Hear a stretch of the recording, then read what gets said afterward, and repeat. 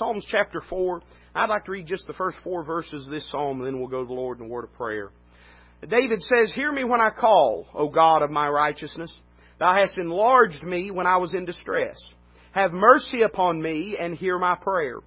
O ye sons of men, how long will ye turn my glory into shame?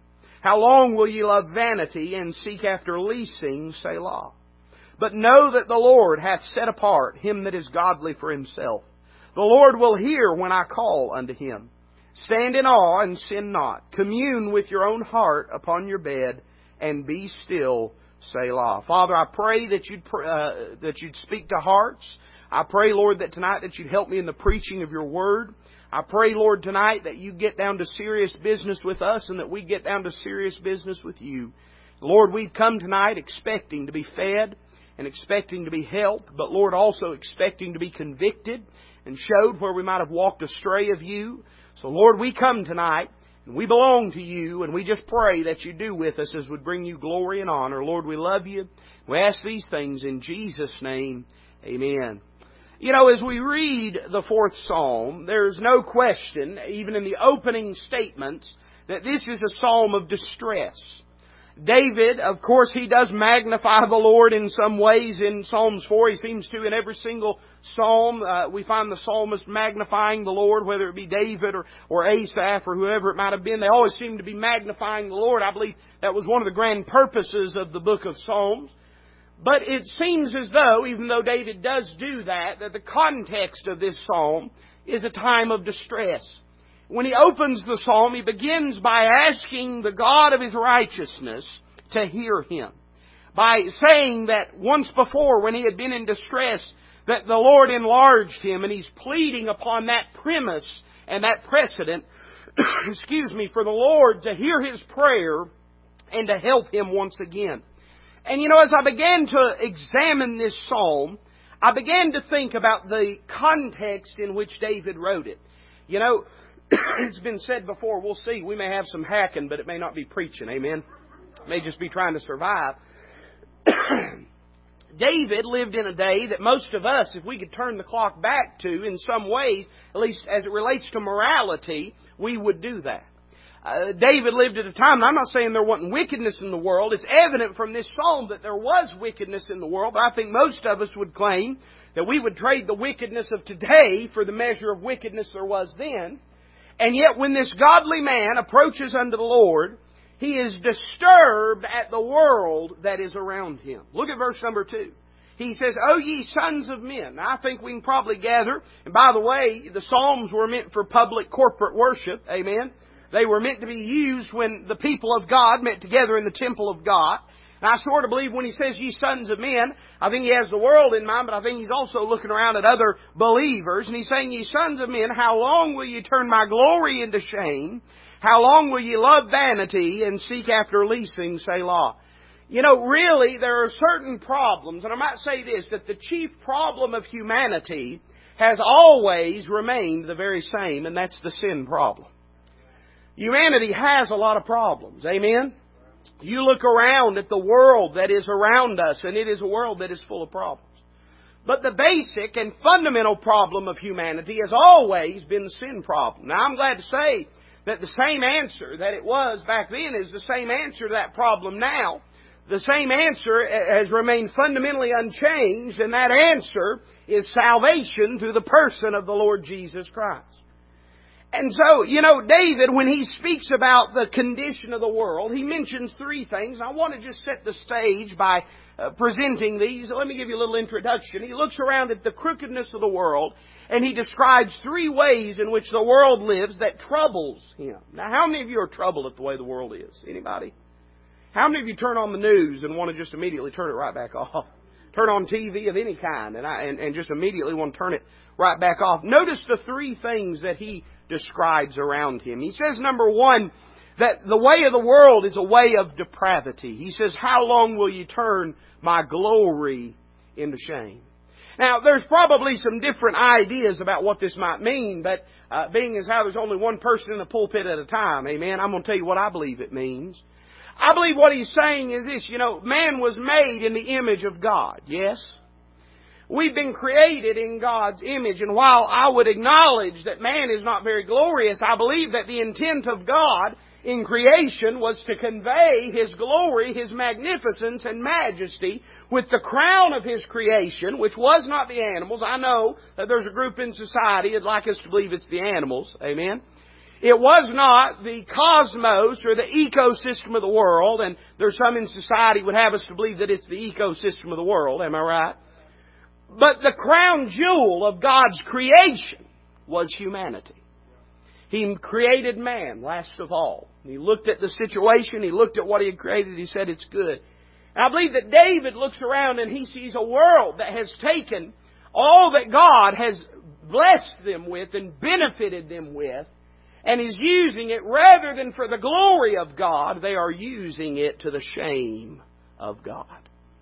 You know, one of the great tragedies of our day, and this is true of Christians and lost folks alike, is very few of us really realize why we're here. Amen? Very few of us really realize and acknowledge and live in light of the reality of why we're here. You draw a breath tonight to bring glory to God. That's why you're allowed to live.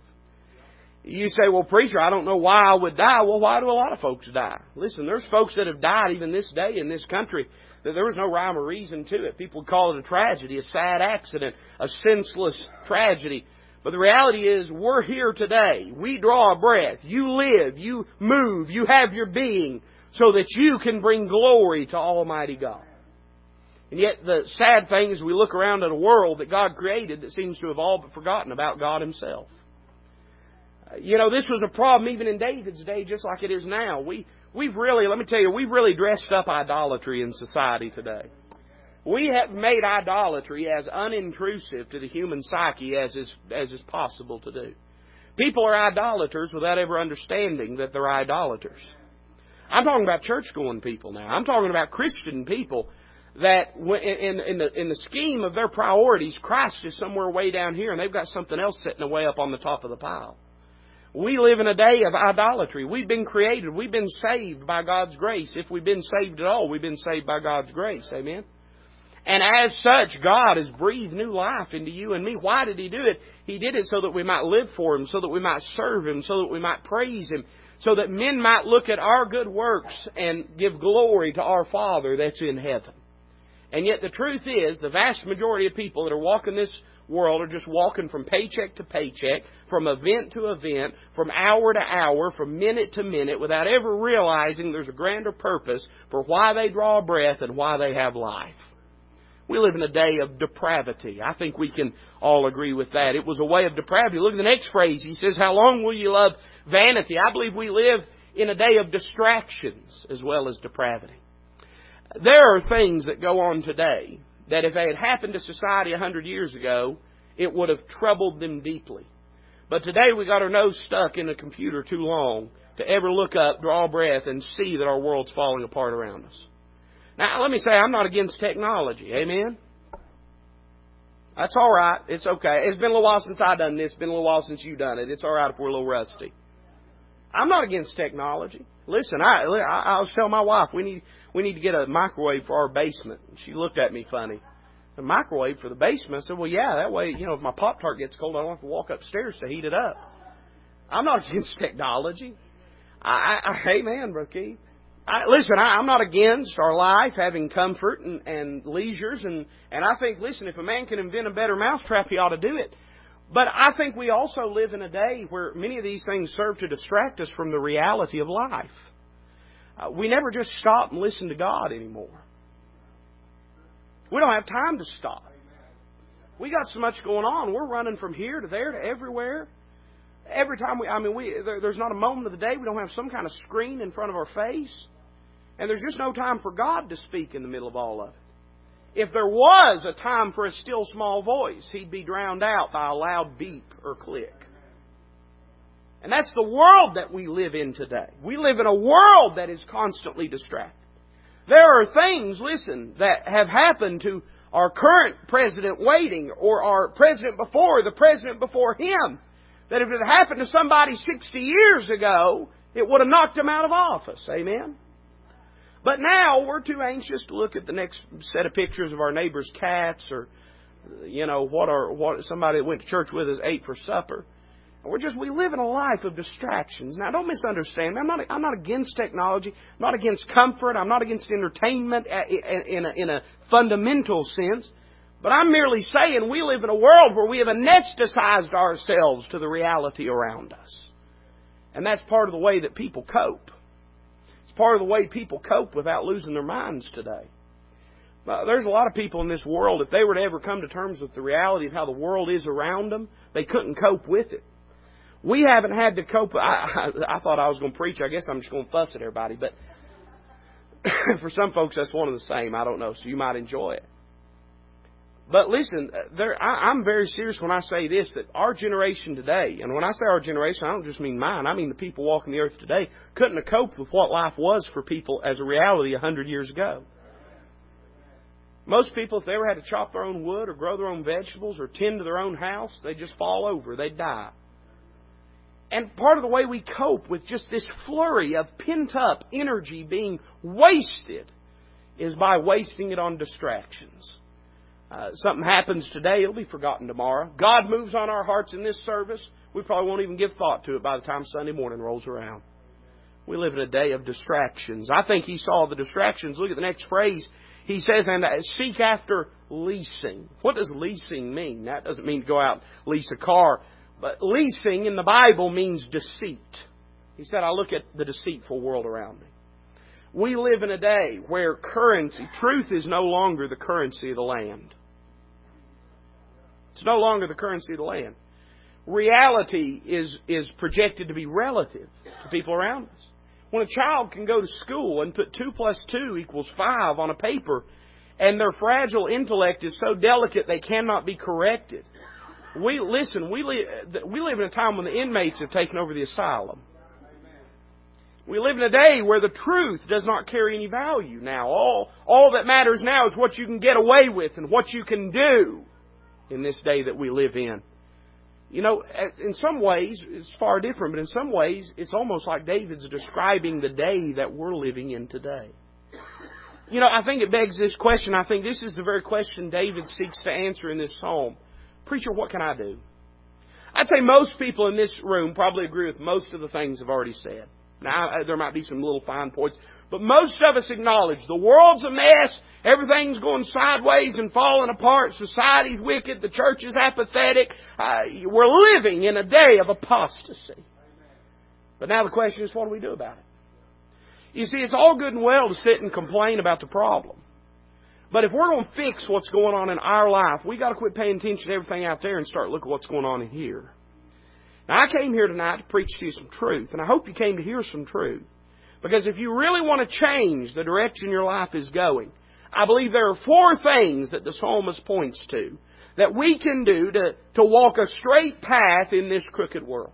Now, the world can keep going that way, and I've got news for you. If I read my Bible right, by the time the Lord comes back, and I believe He can come back at any moment, amen, this world's going to be in a mess.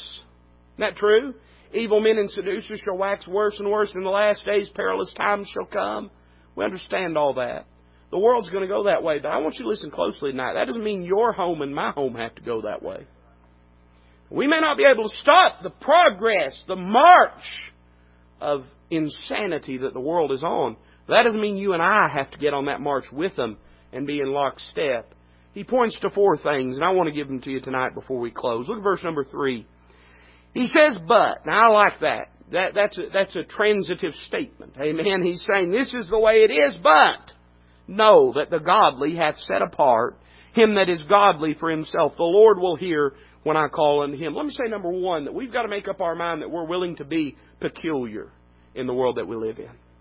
Notice again the phrase. He says, but know that the Lord hath set apart him that is godly for Himself. Can I ask you a question? Are you set apart from the system of the world, or are you marching right along with it? If someone was to examine your life and behavior, would they find it to be in stark contrast with that of the world that is around you? Here's part of the problem. The Bible says the Lord has called you and me to be a peculiar people, zealous unto good works. That's why He saved us. He saved us to be different. We've lost this whole thing about being the salt of the earth.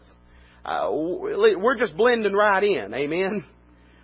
Let me tell you that, I'm not a deer hunter. I'm not a hunter in any way. Amen. I can hunt out if like a package of meat is on special at a grocery store. We go to Walmart, we look for them yellow stickers. Somebody say amen to that. We don't want the meat to be yellow now. That's too cheap, but we want the sticker to be yellow. I'm not a hunter, but I do know that when a person goes out hunting, particularly deer hunting, deer are very scent-oriented. And there's a whole big process you have to go through. It's really just cheaper to go buy deer or make friends with somebody that hunts deer. That's been the course I've taken. But you have to go, they have special shampoo you have to use before you go out the next day to wash your hair, to wash your body so you don't have any scent. They have special detergent you're supposed to wash your clothes in before you go out. I don't know. I guess deer hunters just ride to the tree stand naked. I've never been able to figure that out. But they also, a lot of deer hunters will take like a Ziploc bag and wherever they're planning on hunting, they'll gather up some of the dirt and place it in that Ziploc bag, and then they will take their clothes that they're going to wear, that they're going to put on when they get to the stand, they'll put them in that Ziploc bag and leave them in there so that their clothes will soak in the scent, so that then when they go out and get in the woods, the deer can't smell that there's any difference between them and their surroundings. Let me tell you what the church has become today. The church has become the Ziploc bag.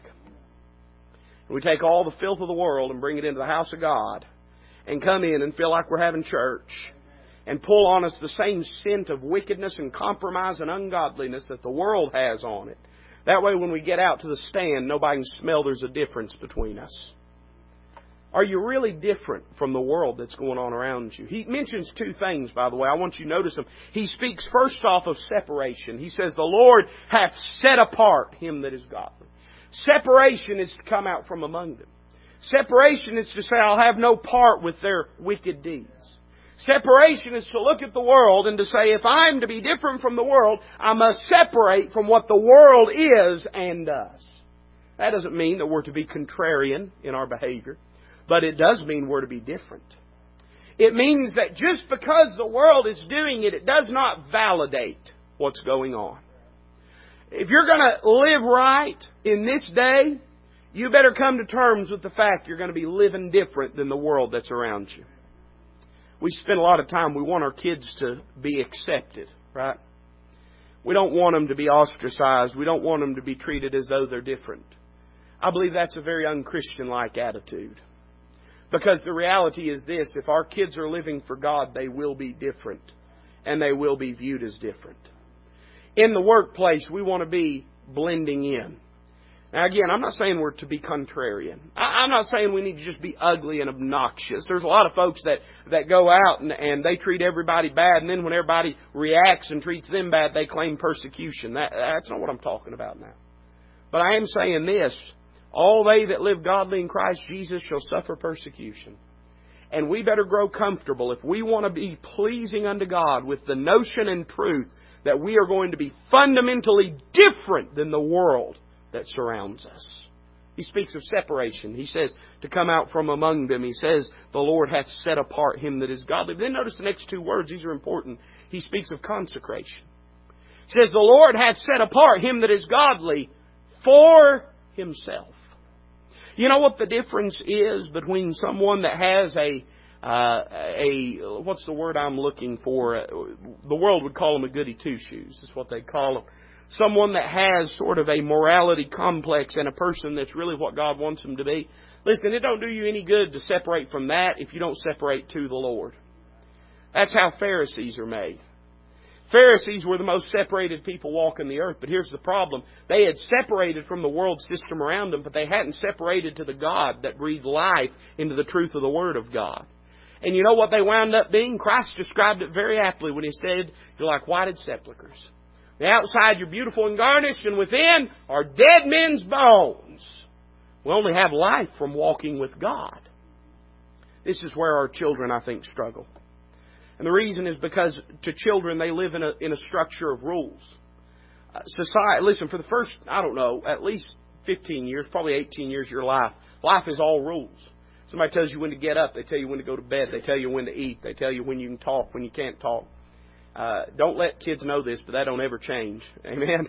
At least not if you get married. And that never changes. That life is of structure and of rules. But I think because of that, sometimes young people struggle in realizing the substance behind the standard. There's a reason for all this. It's not enough. Listen, it's all good and well that Daniel withheld himself from the king's meat, but he wouldn't have done that if he hadn't first purposed in his own heart. There's got to be something substantive to our standards, or else they're not really standards at all. They're hypocrisy. That's what Paul talks about when he says having a form of godliness, but denying the power thereof. You know what the form is? That's the outer shape, right? That's what a form is. He's saying you've got the outside. If you were to look at it two-dimensionally, it'd look fine. But if you look three-dimensionally, if you look on a greater and closer inspection, you find out that while the shape is there, while the outline is there, while the form is there, there's nothing within of substance and of reality. Separation means nothing without consecration. And consecration without separation does not exist. You know how the Bible describes this, come out from among them and touch not the unclean thing. And then it says, and I will be a father unto you. In other words, listen, there's a relationship that births the standard, and the standard encourages and facilitates the relationship. And these two things work cohesively with each other. The fact is, if we're going to live right, we're going to have to grow comfortable with the fact that we may be out of step with the world, but we're in step with God. We need to be peculiar. Look at the end of verse number 3. He says this, the Lord will hear when I call unto Him. We need to be peculiar, but we also need to be in prayer if we're going to live right in the world that we're in today. If you don't pray, start now. That's some of the greatest advice I could possibly give you. People come to me for advice more often than the average person. Probably not as often as folks should. I'm just being honest. Now, and I'm not saying I have the answers to everyone, but I'm just saying I see a lot of people sometimes in life that they could use some counsel if they'd receive it. But if I was to boil down and to give one piece of counsel to a believer, it would be learn to pray, and pray often. You don't have to pray constantly. You just have to always be in prayer. You say, what do you mean, preacher? Well, I mean this. You don't have to spend all your time on your face praying to God, but don't ever close the window. You remember what it said in Daniel chapter 6? Daniel prayed having his windows open. You know why he was so quick to pray? Because the window was already open. Didn't say Daniel had to go and open his window before he could pray, because the window was already open. Now, I don't believe we have to pray towards Jerusalem. Amen? But I do believe there's a truth there, which is this, that if we let our life get in such disrepair that we have to go to God and spend about an hour and a half confessing and forsaking, most of the time we'll figure it's not worth the trouble and we'll just go about our business and never pray. I'm talking about real prayer now. I'm not talking about just prayer on our end, but I'm talking about prayer on our end and prayer on His end. I'm talking about getting a hold of God. We need to pray. And we need to understand that if we are to live the way God would have us to do, it doesn't just recommend prayer, it requires prayer. Notice there's two things I think that are important. Notice that there's a word of promise here. It says the Lord will hear. Will hear. Prayer is not about feeling. Although sometimes when I've been in the prayer closet, I've felt the presence of God. But prayer at its very essence is not a matter of feeling. Prayer is a matter of faith. Now, while feeling and faith are not mutually exclusive of each other, they are also not synonymous. It's not bad to feel something. Amen? Right? I sat down, my wife cooked me lunch earlier. After I ate, I felt full. I'm happy I felt full. If I get hungry again, my first goal is going to be to feel full again. Amen? We are creatures of emotion. God has emotion. Now, we can't understand all the mysteries of the way God's emotions work, but I basically believe our emotions reflect in some semblance God's emotion. I believe God gets happy. In fact, the Bible talks about it. I believe God gets angry. Amen? In fact, the Bible talks about it. I believe God gets jealous. Now, I don't think His jealousy is like our jealousy, but in a sense, God gets jealous. The Bible talks about the Lord laughing at things. And certainly the Bible describes the Lord weeping over things. Emotions are not a bad thing, but don't confuse feelings and faith as being synonymous. You say, preacher, what do you mean? Well, I mean this, that there's some folks that have feeling without faith. By the same token, there's going to be times that you have faith without feeling. And faith is the preeminent thing. Feelings aren't bad, but you can have feeling and not get anything done. But the Bible says that if we are to please God, that without faith it is impossible to please Him. We've got to have faith. So prayer is basically a matter of faith, us speaking to God, trusting He'll listen. What does God have to say about that? Well, He promises that He will hear. Now, I understand that context demands that there are some conditions to that. I don't believe He's saying that the Lord's obligated to hear any prayer of a lost man. I do believe the Lord is obligated to hear the salvation prayer of a lost man when he's under conviction. Amen? And you say, well, you mean God would? Well, He wouldn't be under conviction if God wasn't dealing with him. Amen? But I don't believe God is required. If a lost man is sitting in the hospital, a loved one's dying, and he prays, God, please save that loved one, don't let him die. I don't believe God's under any obligation to hear that. But the Lord has placed Himself under obligation to hear believers that are praying unto Him, whose hearts and lives are where they need to be. We have a promise. God doesn't say, when you call, I'll make you feel something. But He does say, when you call, I'll hear. We hear a word of promise, but notice there's also a word of presumption. It says, the Lord will hear when I call unto Him. When I call unto Him. There are times God has answered things I should have prayed for but didn't.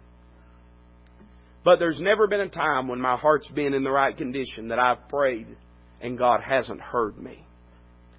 God is not under any obligation to hear a prayer you don't pray. But God has placed Himself under obligation to hear a prayer when you do pray. Said, preacher, what does all this boil down to? It boils down to this: pray. Pray. You need prayer. Prayer is not just a good thing. Prayer, as far as the life of the believer is concerned, as far as our behavior and activity, is one of the chief things. It's not a dispensable thing. It's a necessity in our life. And if your life is not where it needs to be, start with prayer before you start with anything else. I firmly believe that if a man can conquer his prayer life, then he's going to have a close relationship with God, and he's set to do great things for God. If he'll surrender his life, if he learns to pray. We're going to have to be in prayer if we're going to walk the way the Lord would have us to. Look at verse number 4. He says, stand in awe and sin not. We need to be peculiar and be in prayer. But if we're going to live right in this world that we live in, we're going to have to learn to be pure in our behavior. And it's interesting that these two things would find themselves beside each other. He says, stand in awe and sin not. I believe a lot of us have lost the awe because of our wickedness. And a lot of us are living in wickedness because we've lost the awe. And I jotted it down this way. Don't lose the wonder. Don't give in to apathy. You know, there's nothing more infuriating than apathy. And if you don't believe that, you've never spent time around teenagers. Amen? I'm not against teenagers. I used to be a teenager. I hope one day that my child grows into a teenager. Amen? I'm not against teenagers. But let me say this. For all the apathy a young person might have, it pales in comparison to the apathy I see in adults very often. Do you know why? Because young people do not have the proper understanding and association of life yet. Now, there are some things they see very, very clearly. But there are some things just by virtue of living life and gaining experience that you begin, your perception and perspective is adjusted. I mean, there are heartaches that a young person knows that they might not understand the heartaches that an adult might go through. And so I believe that the crime of apathy is doubly wicked in an adult as it is in a young person. I'm reminded, and if the Lord will let me, I want to preach on it Sunday night if I can.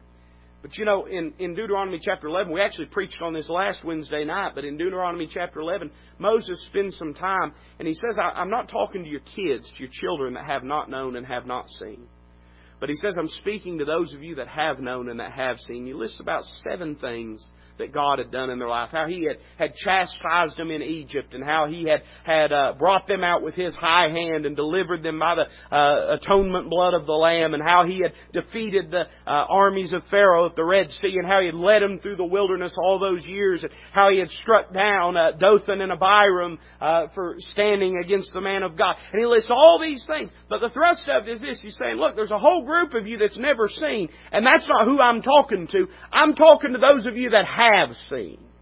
Because by virtue of your seeing, you have garnered a greater responsibility. Let me tell you something. Young people might be apathetic sometimes. They might be rebellious sometimes. But they have a lot more excuse for it than you or I do. How dare us, who have seen God work so mightily, get to the place where we meet God's presence with a meh and a shrugged shoulder.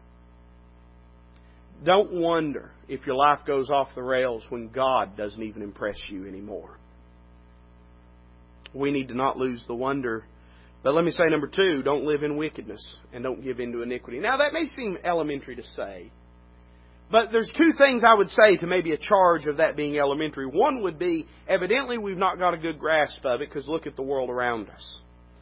But number 2, I would say this, that inasmuch as it correlates to the statement prior to it, there is a profound truth which we need to understand, which is this, that the path to a life of wickedness begins with us not being interested in God's presence anymore.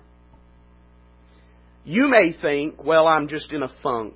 We all know what that means, right? I'm in a rut. Maybe that's a little better. My preacher used to say a rut is just a grave with both ends kicked out. But we need to be careful, because we all get low sometimes. Am I right? Amen? We all get discouraged sometimes. Am I right? Amen? Listen, if you don't get discouraged, that's fine. Me and Toby will preach at each other tonight, all right? I get discouraged sometimes.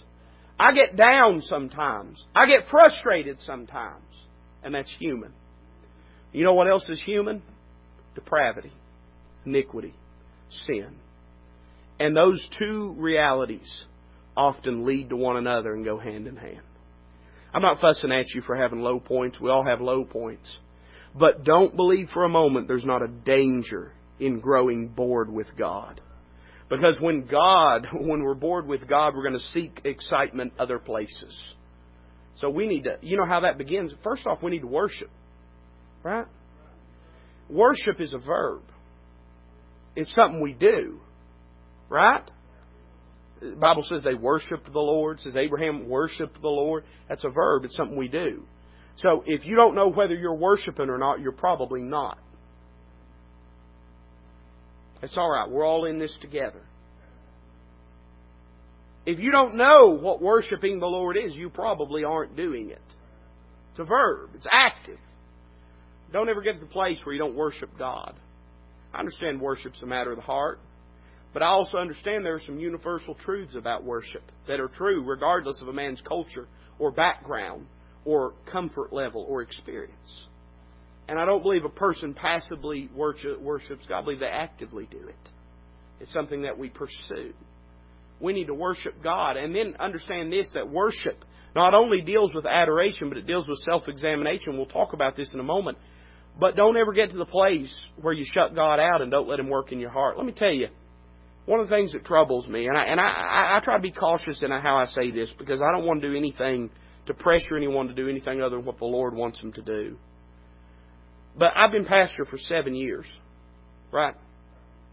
Close to it or something like that. I don't know. I think I'm in my 7th year. It ought to be that in 7 years, God's broken every one of us at some point or another. Every message, the altar's not going to be full. I learned that very quickly. Every message, God may not deal with you. But if it's been years since God's gripped your heart, something's wrong. Profoundly. I'm not standing here to be a judge. I'm just merely saying, if it's been 10 years since God's broken you over you, and 10 years since God has spoken to your heart, something is deeply wrong. And don't be surprised if your life winds up off the tracks. I'd say we need to be pure. Let me give you one more and I'm done tonight. Look at the end of verse 4. The psalmist says, commune with your own heart upon your bed and be still, Selah. We need to learn to be patient if we're going to live for the Lord in this world. Patience is a strange commodity in the day that we live in. Patience is directly relative to the desire we have for an object. Have you ever found that? There are some things that we will wait forever for. And there are some things we're very impatient about. And usually the deciding factor in that is how much we desire it. Let me give you an example. You ever been to a restaurant? It's funny how that thing works. If I was sitting at home and I came into my wife and I said, honey, there's a box of crackers sitting over there on the table. Would you hand those to me? And she said, it'll be a 30 to 45 minute wait. I'd be upset. I'm not going to lie to you. But for whatever reason, Cracker Barrel can do that to us, right? I'll tell you this.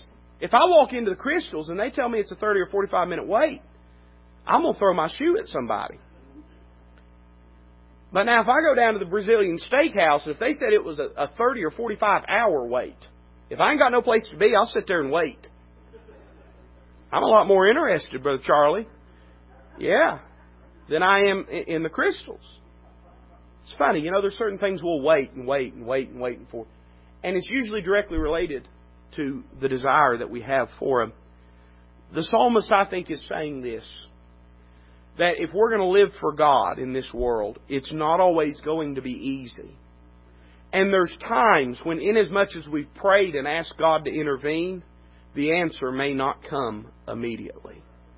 What do we do in this world? Well, he points to two things. Number one, he points to personal examination. And he says this. Now remember, just 2 verses earlier, he's talking to the sons of men. He's talking to all those wicked folks that aren't him, right?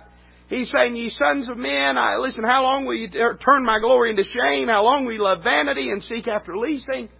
But what's David supposed to do about it? Well, David, all he can do is what he can do. Now I want you to listen carefully to what I'm about to say. I'm not trying to lull you into a do-nothing attitude. But we have to understand there are some things that are beyond our control and scope of influence in this world. And there are other things that are squarely within that scope and realm of influence. You know what we have a bad habit of doing? We have a bad habit of getting outraged about things we can't do a thing about and being indifferent to the things we can do something about. Right? Listen, the president goes out and does something to slight Israel. We're ready to go to war, right?